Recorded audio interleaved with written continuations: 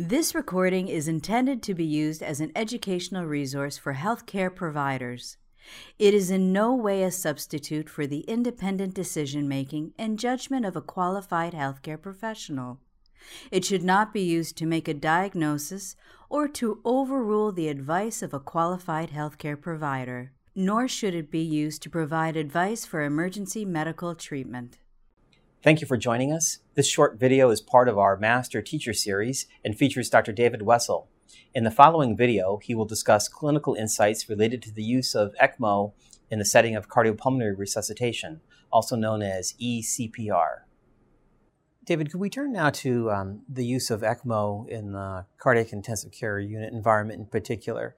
As you well know, you were one of the pioneers of this kind of concept of eCPR, or having ECMO available for urgent and emergent cannulation in situations where the patient wasn't responding with return of spontaneous circulation after cardiac arrest.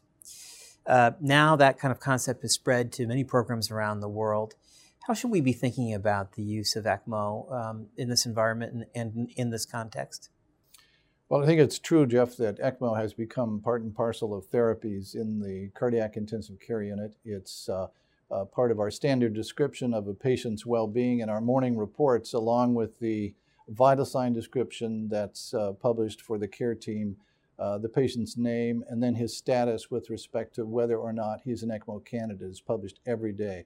And it just goes to the point that we've had the discussion with the parents and the family. And if there's any reason not to utilize ECMO, then that's clearly stated. But the default position otherwise is that if the patient has an unexpected cardiac arrest, that ECMO is part of the routine, the A, B, C, Ds, and Es of resuscitation. Having said that, I think that one point I'd like to make is that we too easily reserve ECMO as rescue and perhaps don't these days bring it in as an intervention early enough. When we see the patient deteriorating, I would prefer to cannulate for ECMO during the deterioration rather than thinking, well, let's just see if we can get out of this, because we know if we have a cardiac arrest, then we can put him on ECMO. We're going to have much better outcomes if we can intervene prior to a cardiac arrest with ECMO, rather than waiting for a full cardiac resuscitation and then urgently trying to cannulate for ECMO. And I see us go back and forth as we learn, and our results get better. We then incorporate even more and more of a patient population that might benefit from ECMO, so we do more and more complicated patients for ECMO. But I also see us relying too much as a rescue therapy if the patient has a cardiac arrest. So I think we need to focus more on what the predictors of arrest are, and to use a lot of the work that's going on now to help us understand who is most likely to have a cardiac arrest today. There's been some great work in Philadelphia and other places on cardiopulmonary resuscitation in the intensive care units, how to improve the outcomes, improve the quality of resuscitation.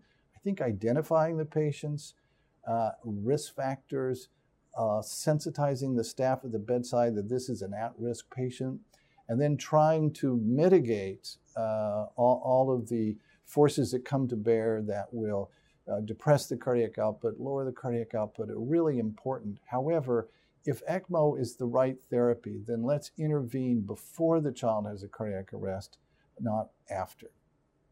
So failure to rescue is a hot topic, I know, these days, but I'm seeing ECMO as part of that conversation, that if we introduce ECMO more and more for resuscitation, it's interesting to see that the outcomes over the last 15 years in terms of survival using ECMO for resuscitation have been about 50%, and it really hasn't changed very much in the last 15 years, and there are a variety of reasons for that. But I really hope that we can focus more on when to intervene earlier to support the myocardium. Thank you for viewing this case reflection on eCPR, or the use of ECMO in cardiopulmonary resuscitation.